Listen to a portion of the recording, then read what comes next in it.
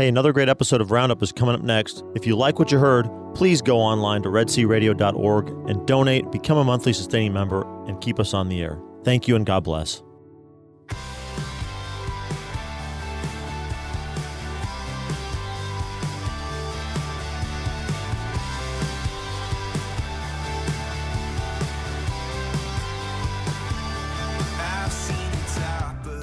Good morning. It is Wednesday, July 4th, 2018. Happy Independence Day to all our listeners. This is the Red Sea Roundup. Thank you for joining us this morning. I'm your host, Deacon Mike Beauvais. Today we're going to be discussing the 50th anniversary of the promulgation of the encyclical Humanae Vitae by Pope Paul VI. Humanae Vitae is Latin for on human life. Now, the first part of our show, of course, we're going to be talking about my pilgrimage to the Holy Land. You went down to Palestine, Texas recently? Texas, yes. I think this is the other Holy Land he's talking about. Well, I was going to mention that, coming from Bryan College Station, moving to Israel is sort of like moving from the Holy Land to the Holy Land. Yeah. But some people think that. Some people certainly think that. I have heard that it referred to as such. We want to welcome all our listeners here in KEDC 88.5 FM Hearn Bryan College Station. Also our Central Texas listeners on KYAR 98.3 FM Lorena Waco. And also our listeners in Palestine on KINF 107.9 FM.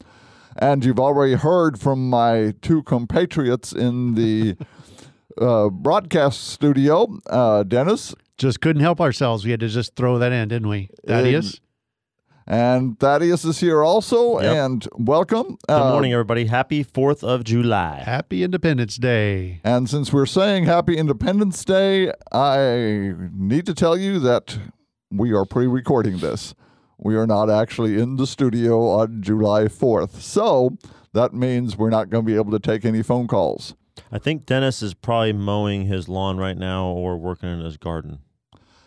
That is a distinct possibility. Either that or he's sleeping and the kids are out mowing. Yeah. That would be preferable. That's for sure. And my house is probably getting pelted with golf balls at this point by all the golfers out on July 4th. Happy 4th of July, everyone. Yeah, it's great to be here, 4th of July, Red Sea Roundup. So thank you, Deacon Mike, for pre-recording this so we could have a great, fresh show on the 4th of July. Yes, and as I mentioned, we're going to talk a little bit about the pilgrimage I was just recently on with a group from Sacred Heart Parish in Austin, led by Father Alex Caudillo.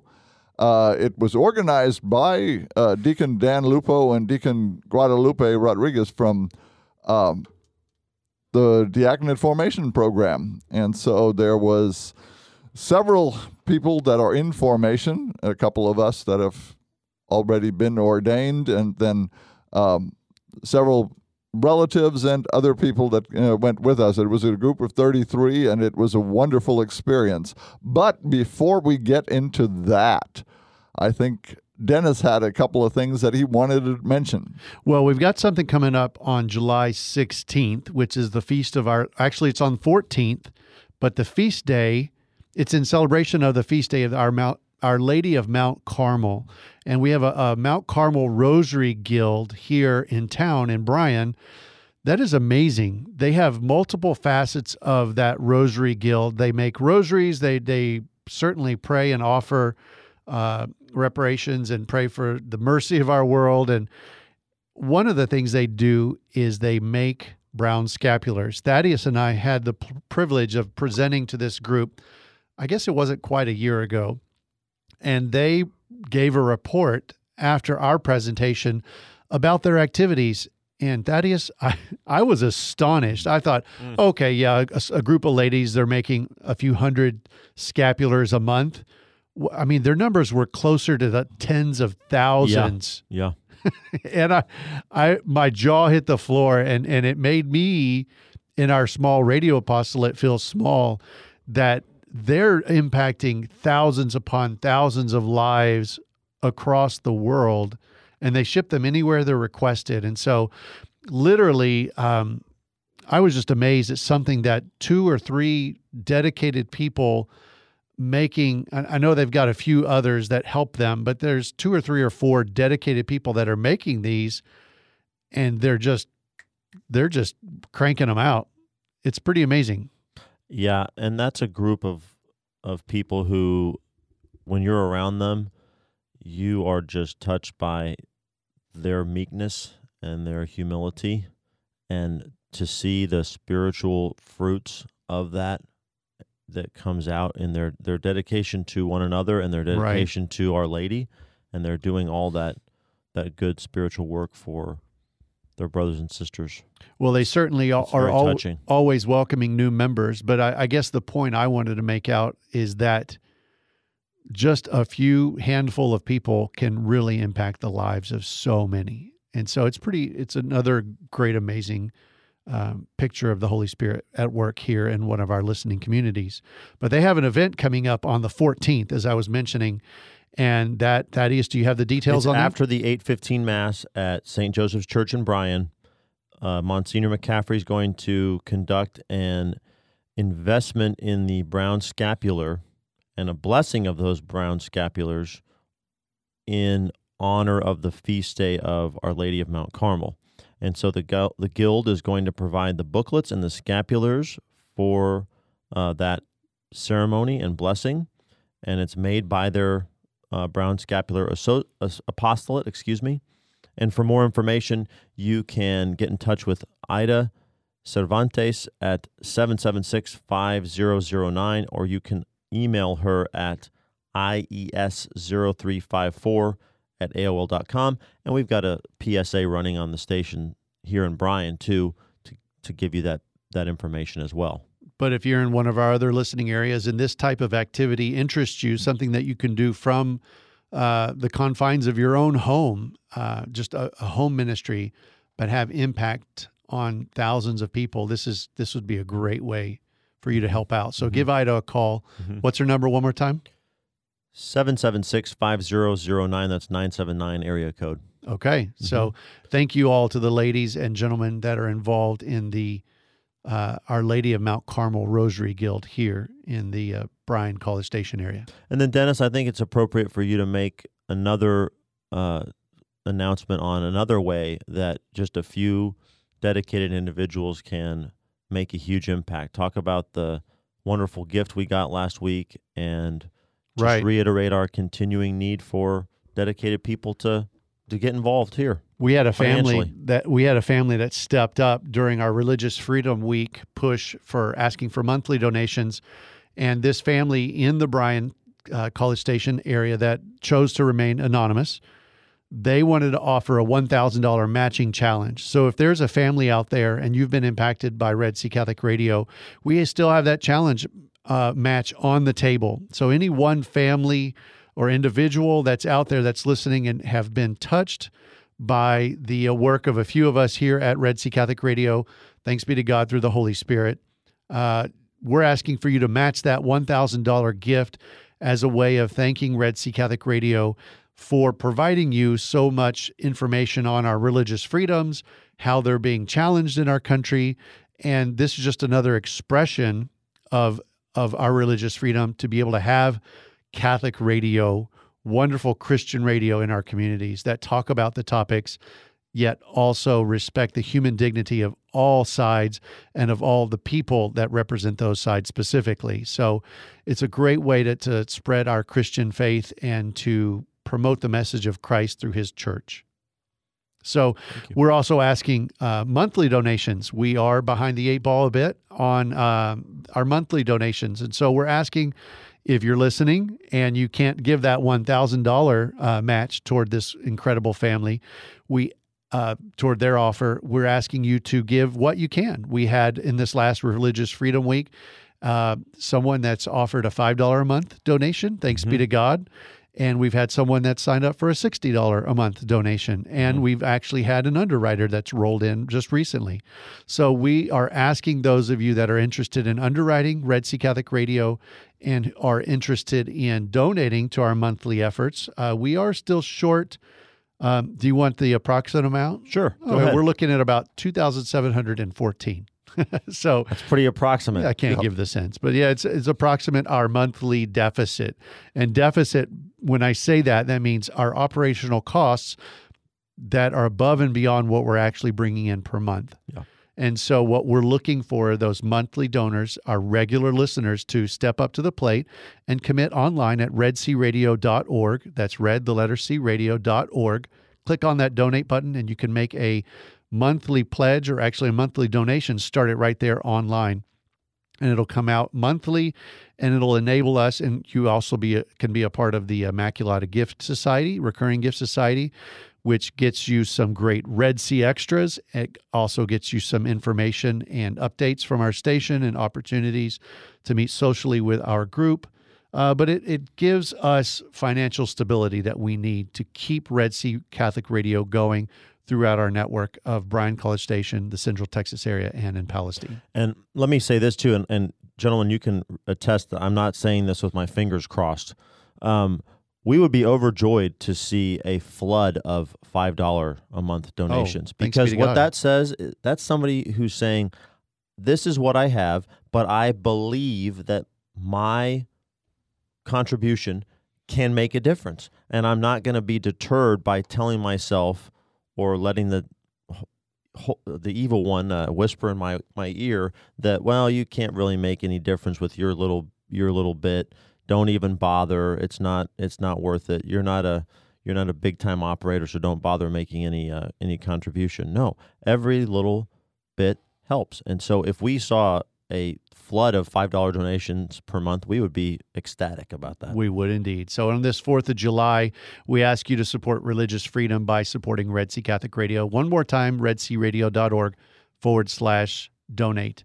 And let's talk about the Holy Land. We're not talking about Palestine, Texas now, but I am very interested to know a lot more, not only in this episode, but maybe even in future episodes and in future homilies by the great deacon here about his trip to Palestine.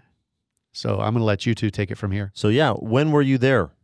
We left here on June 6th and returned on June 16th. Okay.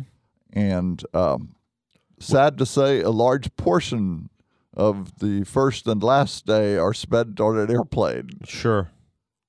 So some of that gets robbed just by getting over there. Yes. But it's a lot easier to get over there than it was in generations past, for sure. Yes, and especially after being in Israel and looking at the countryside and looking at what it would have taken just for, say, Mary to go visit Elizabeth. The airplane ride was easier. Yeah. Now, when one thinks of Israel, when one thinks of the Holy Land, I think the first type of geography that comes to mind is desert. But actually, it's more of a variegated climate, is it not? Yes, and lots of mountains. Yeah. Lots of hills. Matter of fact, I don't remember much of a flat spot other than on top of a mountain where someone graded it to build a encampment for Herod. And it is lots of what would be considered arid climate, except for the monsoon season. But there's a lot of cedar trees on the mountains, a lot of dormant grass which comes up immediately after a rain. And so it is a varied climate. It's this time of year, of course, it is hot. But what we think of, as desert really, other than, of course, right around the Dead Sea, isn't really what it looks like.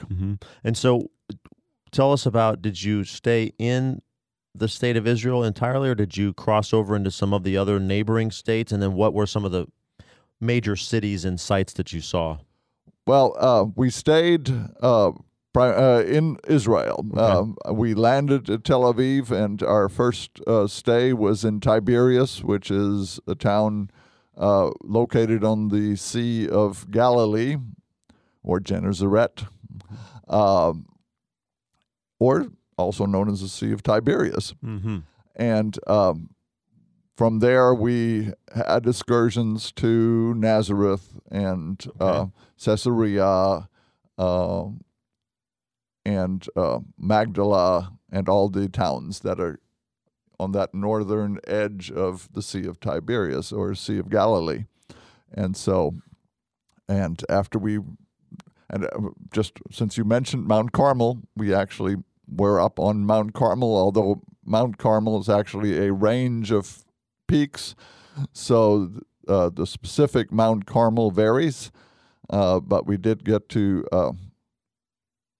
go to what is called Stella Maris, Star of the Sea, and it is a church dedicated to Our Lady, but also it commemorates the cave that Elijah was hiding in when he heard the thunder and earthquake and things. So, but after we finished the Sea of Galilee, we went down to Bethlehem and stayed there, and the rest of our excursions were from that launch point to Jerusalem, and of course the Church of the Nativity in Bethlehem, and the Shepherd's Field, which was one of the other things we were talking about topography.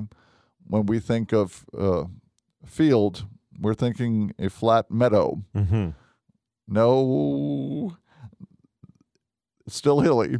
Terraced architecture? I mean, agriculture? Yes. So the sheep would have been on a slope the whole time. And the shepherds would have stayed in a cave that's into the slope. We actually went into one of the caves that commemorates the spot where the shepherds heard the announcement of the angel that Christ was born. And the murals in it were absolutely astonishing. The portraying the first announcement by the angels, and the shock of the shepherds, and then the elation of the shepherds, and then the visit to the manger. It was really beautiful. Was that your favorite sacred moment? Did you have another one? No, my favorite sacred moment by far was we had the opportunity to say Mass in the tomb of the Holy Sepulchre. Oh my! And it's a extremely tiny space, and as I mentioned, there was 33 of us. So trying to crowd 33 people into that space. Now there is an antechamber, the area of preparation, and then the actual tomb. And so we spent most of the time in the antechamber while Father and the deacon were in the tomb saying Mass. But of course, there's an opening between the two.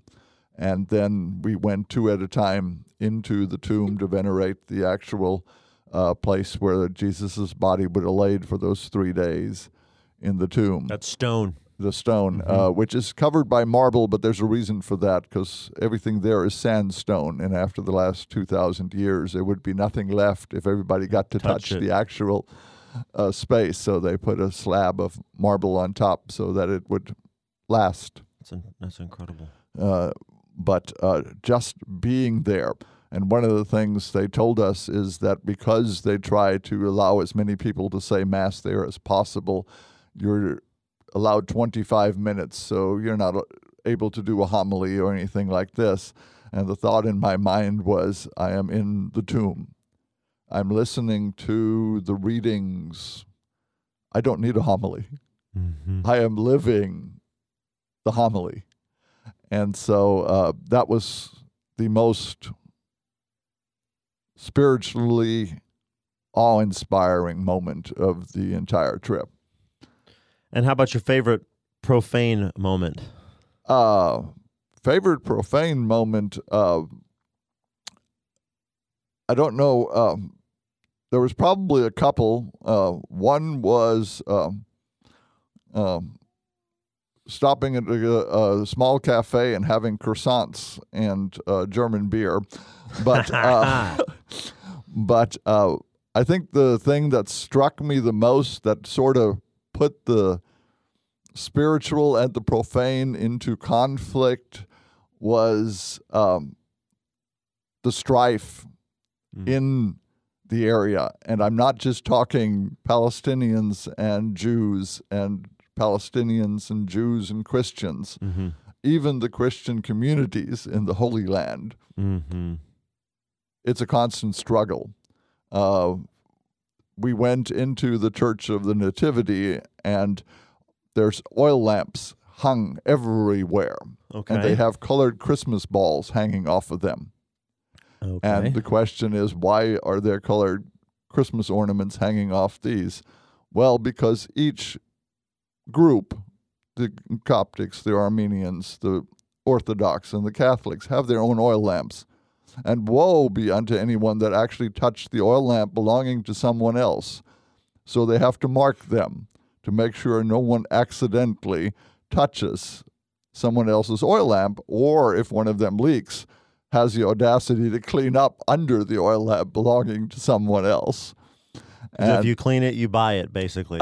Yes, it's now your job for the rest of in perpetuity. Perpetuity. That is now your job. Oh, boy. And this point was driven home by there is a ladder outside one of the windows in the Church of the Holy Sepulchre that has been there for 400 years because no one has responsibility for removing it, and so no one is allowed to touch it because they can't tell which group it belongs to.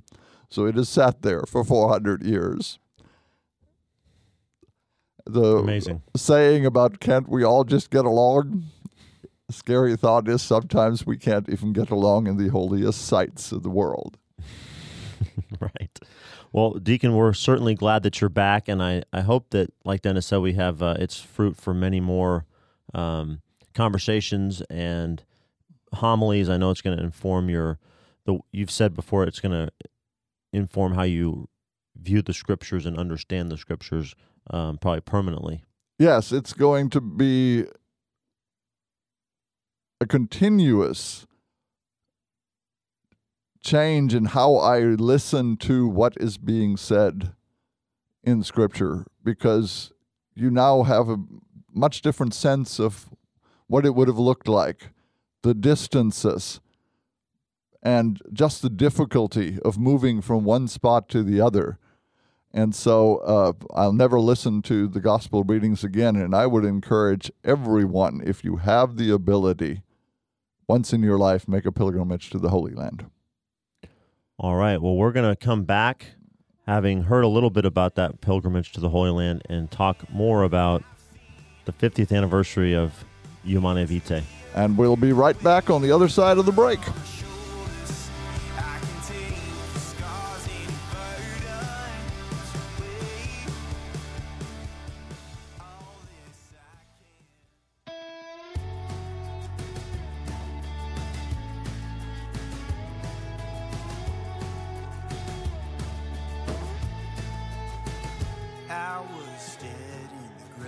And we are back. Welcome back to the Red Sea Roundup.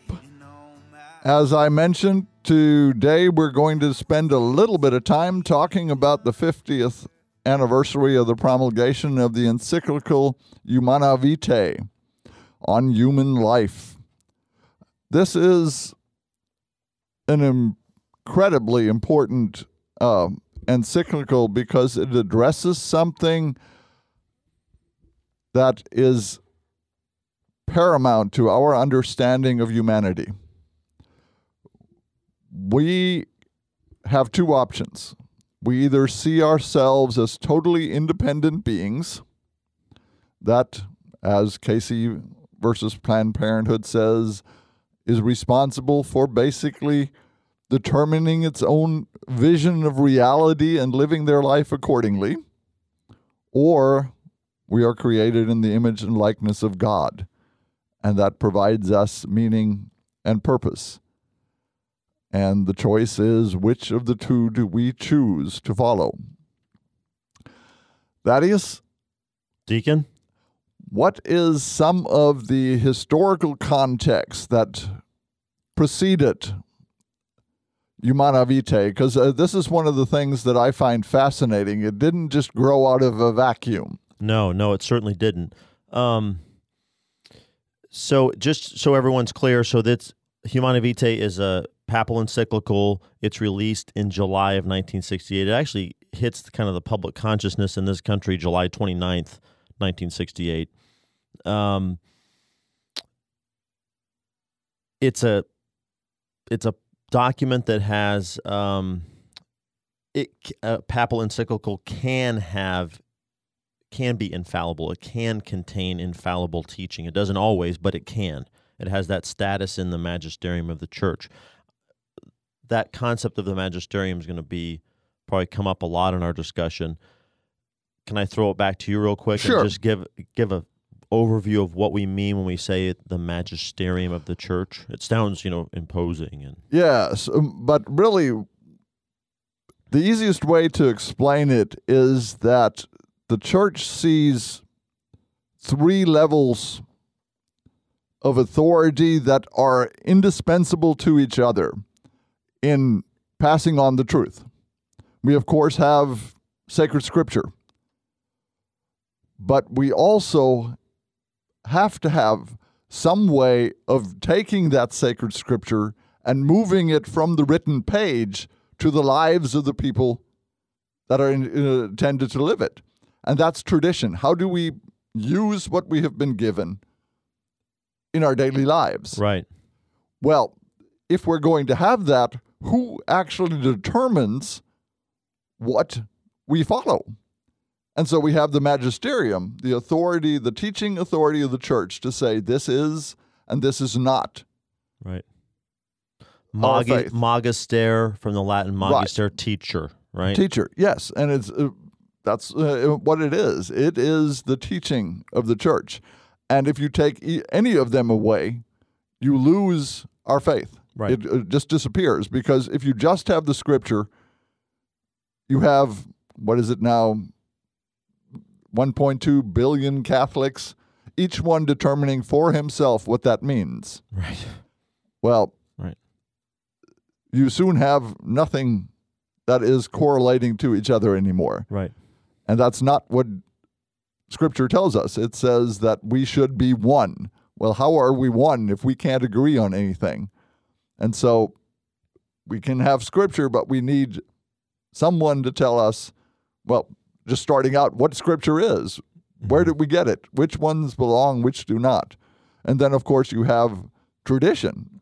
And again, the magisterium has a role in the tradition, but the tradition evolved from the apostles living out what they had been handed down by Jesus. Right. And the tradition was actually there before we had Scripture. Right. And so all three of those are vitally important. So when we're talking about magisterium, in a papal encyclical or anything of the sort, an exhortation or something, it is the magisterium speaking to the church as a whole, the body of Christ, as to where do we go with what we've been given. Right. And even when the Pope teaches, it kind of what gets left unsaid in a lot of common discourse is that he's teaching in union with all the bishops of the whole world. And Yes. that's another kind of example of the magisterium of the church. Yes, the teaching authority of the church is never just one person. The Pope, as the successor of Peter, as the one sitting on the chair of Peter, has the voice of authority, but that authority is in conjunction with all the other apostles. Right. And so they come together, they determine the direction that they need to go on a certain issue, Right. and then the Pope places it in the hands of the people. Right. And so some of the immediate backdrop to Humanae Vitae in 1968 is a clear example of that union of the Pope and the bishops teaching together in union, which was the Second Vatican Council, 1962 to 1965. So that's in the immediate backdrop to the issuing of Humanae Vitae. But I kind of think that in one way we have to go back to the two biggest catastrophes of the first half of the 20th century, okay? And that's the First and the Second World War, right? Those were so enormously destructive in terms of money, in terms of material, in terms of life. More civilians were killed in the Second World War than were combatants. And after 1945, so World War I is 1914 to 1918, World War II is 1939 to 1945. So after 1945, you also have two new superpowers that take over the world stage from the European great powers, right? So England, France, Germany. Now it's the United States and the Soviet Union, right? So you have the whole geopolitical stage is turned upside down after centuries of European preeminence, right? I think that those two conflicts were so important because they didn't just cause all that material destruction and destruction of human life, but they really wrecked Europe's confidence in its own civilization and in its ancient faith. And I think those two wars together are what made those societies begin to turn their backs on the Judeo-Christian heritage of Western civilization. That coming into the 20th century, such a faith in progress and such a faith and belief in the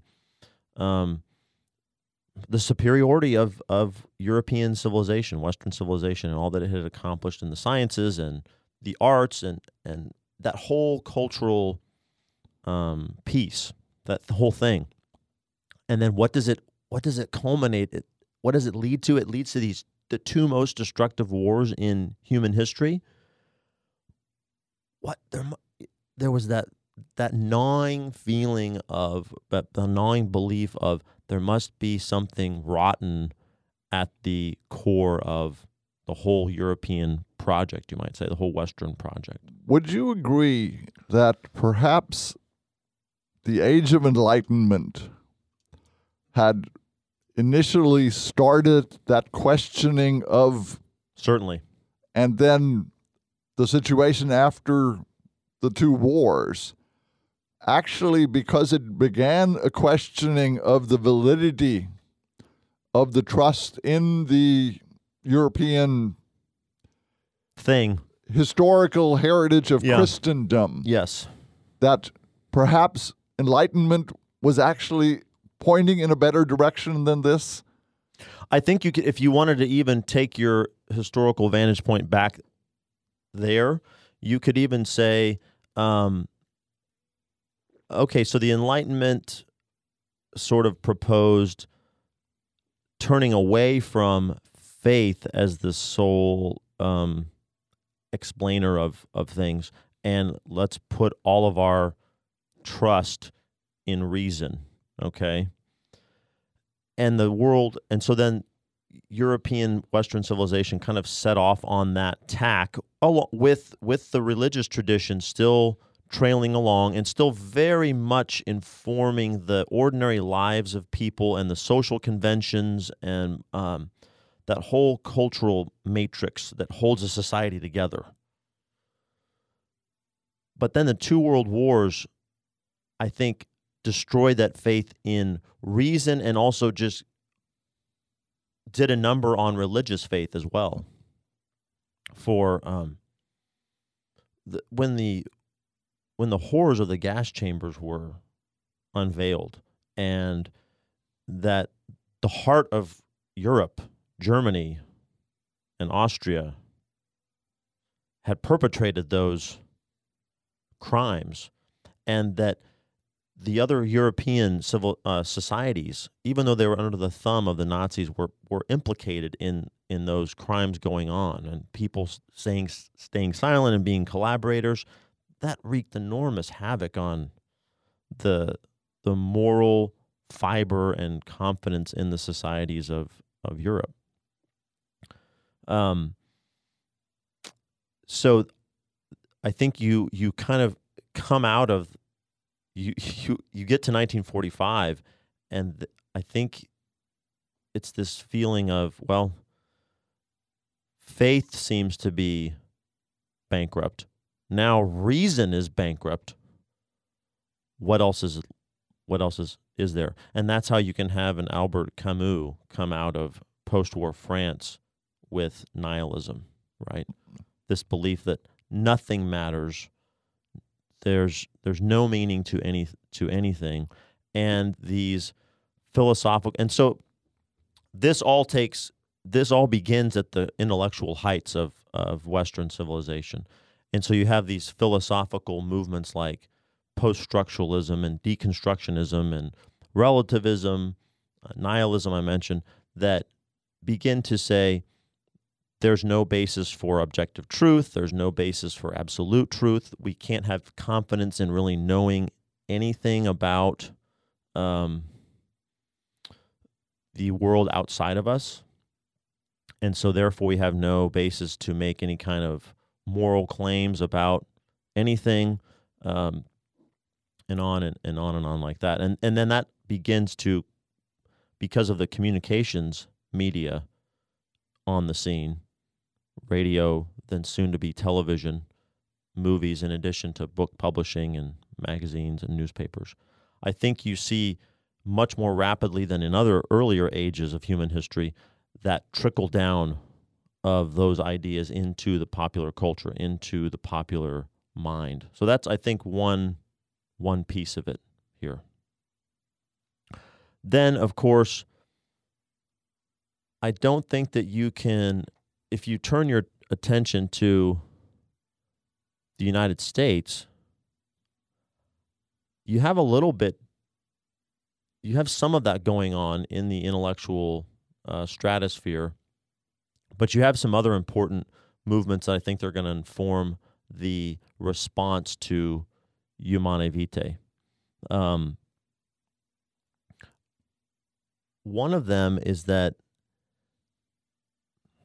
one of the people that I was reading, trying to get myself informed about this episode, he made a very interesting point that, you know, the generation of the 40s and the 50s in the United States, Catholics, that was a very traditional Catholic milieu. It was a very strongly Orthodox Catholic population and culture, on at least on the surface. But what had grown up was the episcopacy here in the United States, especially the Catholic bishops, had developed over the years a little bit of an authoritarian strain in them, to the point where on the eve of the 1960s, there was maybe too much of a shepherding of the flock with the attitude of, I'm the bishop, so you do what I say just because. And not as much real shepherding and explaining and guiding. And that started to, as the Catholic population here in the United States, because the big wave of Catholic immigration was 1840 to, let's say, 1940, right?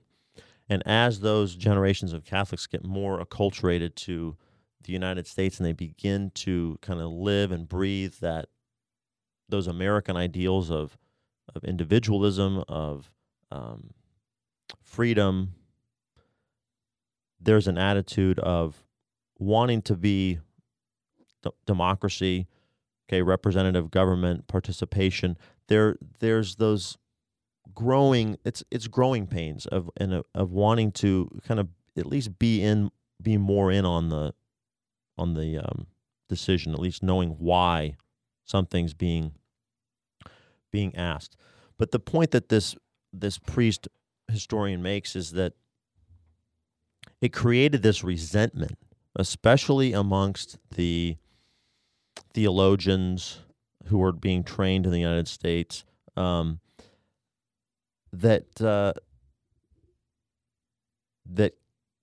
kind of broke out into open dissent when Humanae Vitae is published.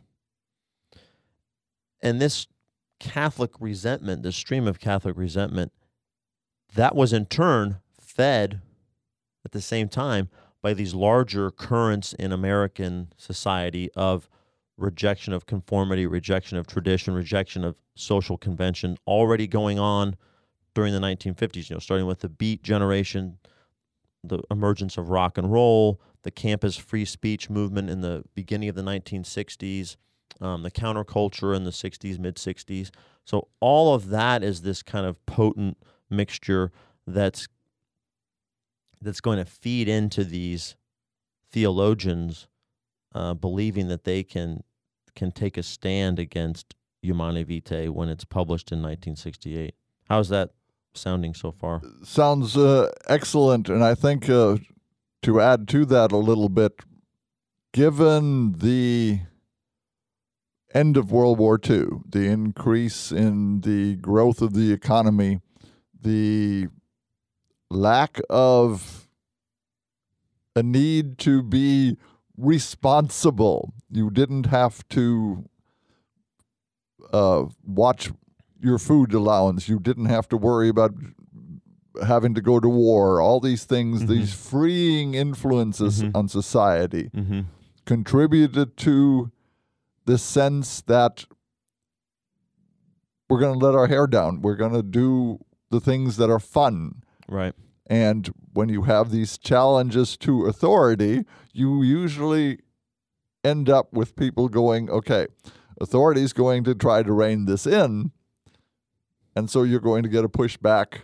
And so society wants to be allowed to make their own decisions of what they would like to do. And you're seeing this now in the 60s, just prior to Humanae Vitae, that more and more people feel that they should be allowed to make these moral judgments by themselves. Right. And so American society obviously had lived through the Great Depression, then the effort to win the Second World War, and now coming out of the Second World War, enormous material prosperity, a pace of change, dizzying in its scope, and the ordinary lives of people, their standard of living is growing exponentially. This is when you really have automobile culture really kind of embed itself in American life. This is when you have the emergence of suburbia and the what we think of as the American dream. Owning your own home, owning a car or two, a salary, a pension, and then all the plethora of different entertainments. This is when you get television culture embedding itself in American society, not to mention movies and radio that had already come along earlier in the century. And, we like to think of the 1960s as that's usually when historians kind of date the sexual revolution. But we have to remember that already there had been something similar in the 1920s coming out of World War I. The flapper era, the jazz age, the automobile had come on the scene, and that had started to change mores. But it was put on hold a little bit by the Great Depression and World War II. But it really comes back strong to another level with the prosperity of the 1960s.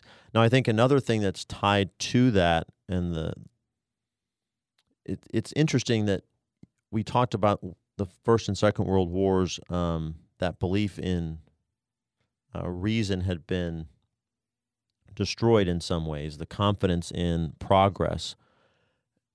yet I think it didn't make quite the same impact in the United States. I think there still was a great deal of confidence in science and technology to improve our lives and to make the world better, and still a great deal of belief in experts, statistical experts, social science, the social sciences, the natural sciences. That's something that had really started with in the late 19th century and grown with the progressive era, the growth of the government bureaucracies, growth of large corporations. And I think that in some ways that confidence in experts, or believing that experts in some field are the kind of definitive voice, that began to enculturate the American Catholic Church. And that, I think, in some ways you can see the American Catholic theologians kind of coming out of that tradition, or trying to sit themselves in that tradition of, well, we're the moral experts of the church. We have these credentials. We have these degrees, and we should be the ones who are listened to and define church teaching. And so coming out of the Second Vatican Council, there was much talk of the magisterium of the theologians and the magisterium of the people of God, the sensus fidelium, although that was being taken somewhat out of context and used improperly. But definitely a very much belief that theologians were properly the ones to hold forth on these great matters of faith and morals. Yes, and I think that in addition to what you were talking about, the emphasis on science, it was an emphasis on science without the question of morality entering into it too often. Yeah. It was, if it's good to do because we want this, then we don't ask too many questions about should we do it right in the first place. And I think morality played a big role in the viewpoint of the theologians, that they were able to determine the moral value of this from somewhat of a utilitarian aspect, that this was beneficial to the individual families, mm-hmm. and therefore this was, a moral good. Right. And I think, there was an orchestrated response to Humanae Vitae, and maybe we can talk about that in the extra segment. And if you're an Immaculata Society member, you can have access to that conversation. But maybe in the time we have left here today, Deacon, you can take us through the outlines of what did Humanae Vitae say, what did it reaffirm, and what did it predict? And yes, I think since we've laid a little bit of the groundwork leading up to this, the expectation leading into Humanae Vitae was that the Catholic Church was going to announce that there were no moral issues with contraception right. per se right. in the individual family trying to space out children. Right. And so we need to be aware that society looked totally different at the time. The notion of the world looking the way it does now, where marriages are in decline, most children are born out of wedlock, these sort of things were never even dreamed of at the time. Right. And so the discussion of contraception was almost entirely on the basis of use in a marriage. That was the presumption. Right. And so the expectation leading up to this was that the Vatican was going to say, given these circumstances, that it was going to be okay. Yeah, and if I can jump in real quick. Sure. And that's because St. Pope John the 23rd had formed a pontifical commission to study the question of contraception. And he founded it. He started it shortly, I think, in 1963, so like a year after the beginning of the Second Vatican Council. And it was mostly composed of theologians, some of the leading theologians of the time, in addition to some churchmen. And I think at different points there were even some Catholic married couples that were a part of that commission. And somewhat similar to our media environment today, there were leaks that came out of this commission that it possibly intentional leaks. Yes, that it was going to reshape or reimagine church teaching on these questions. Go ahead. And so what Pope Paul VI did starting out in Humanae Vitae is first lay the groundwork for the fact that we still need a moral authority. The church is the moral authority. That's its role, is to guide the world we live in moral questions, because, again, it is the best suited entity to do this. So Pope Paul VI starts out with, one, is the magisterium competent to do this? And of course the conclusion was, yes, it is. And two, does it have the moral authority to do so? And again, the answer to him was yes.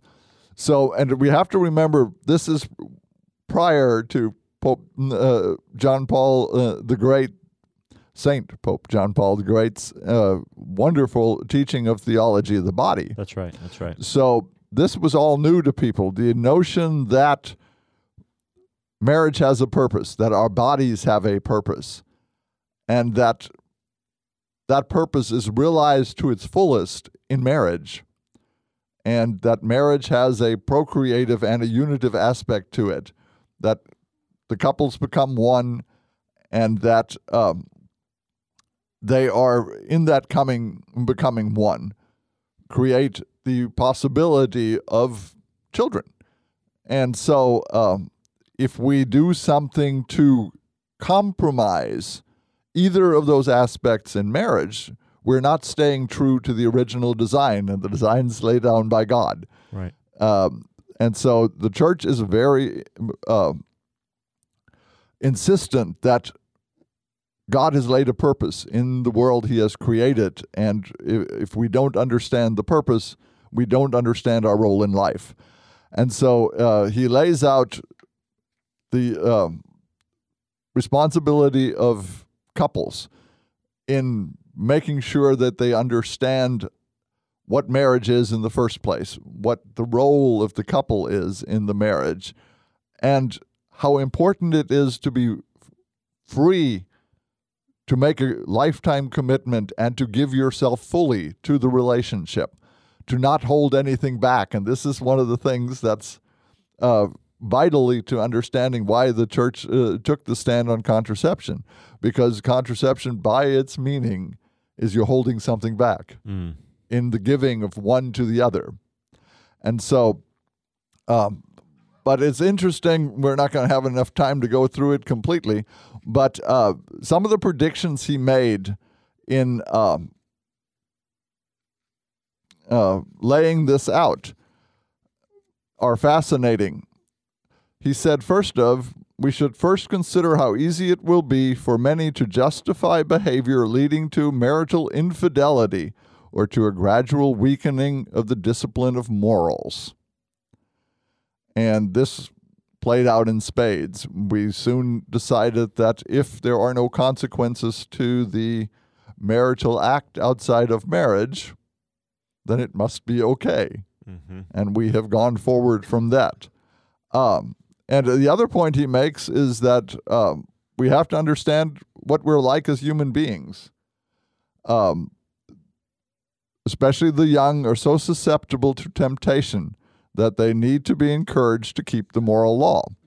And so he's saying that, we need the teaching of the church to remind us what morality is and to give us guidelines in how to do so. But also, some of the other things he mentioned is, for one, that sooner or later the government is going to latch on to this and make it mandatory. And we see this already A lot of the human aid that comes from the United States is linked to contraceptive practices being used by the recipients. So the government is already forcing people to do this, which is something that Pope Paul VI warned was going to happen. We're going to run out of time, so we're going to add some of this to our Immaculata Society extra bonus material. And I wish everybody a happy Independence Day. Join Gene Wilhelm next week for the Roundup, and have a happy Independence Day.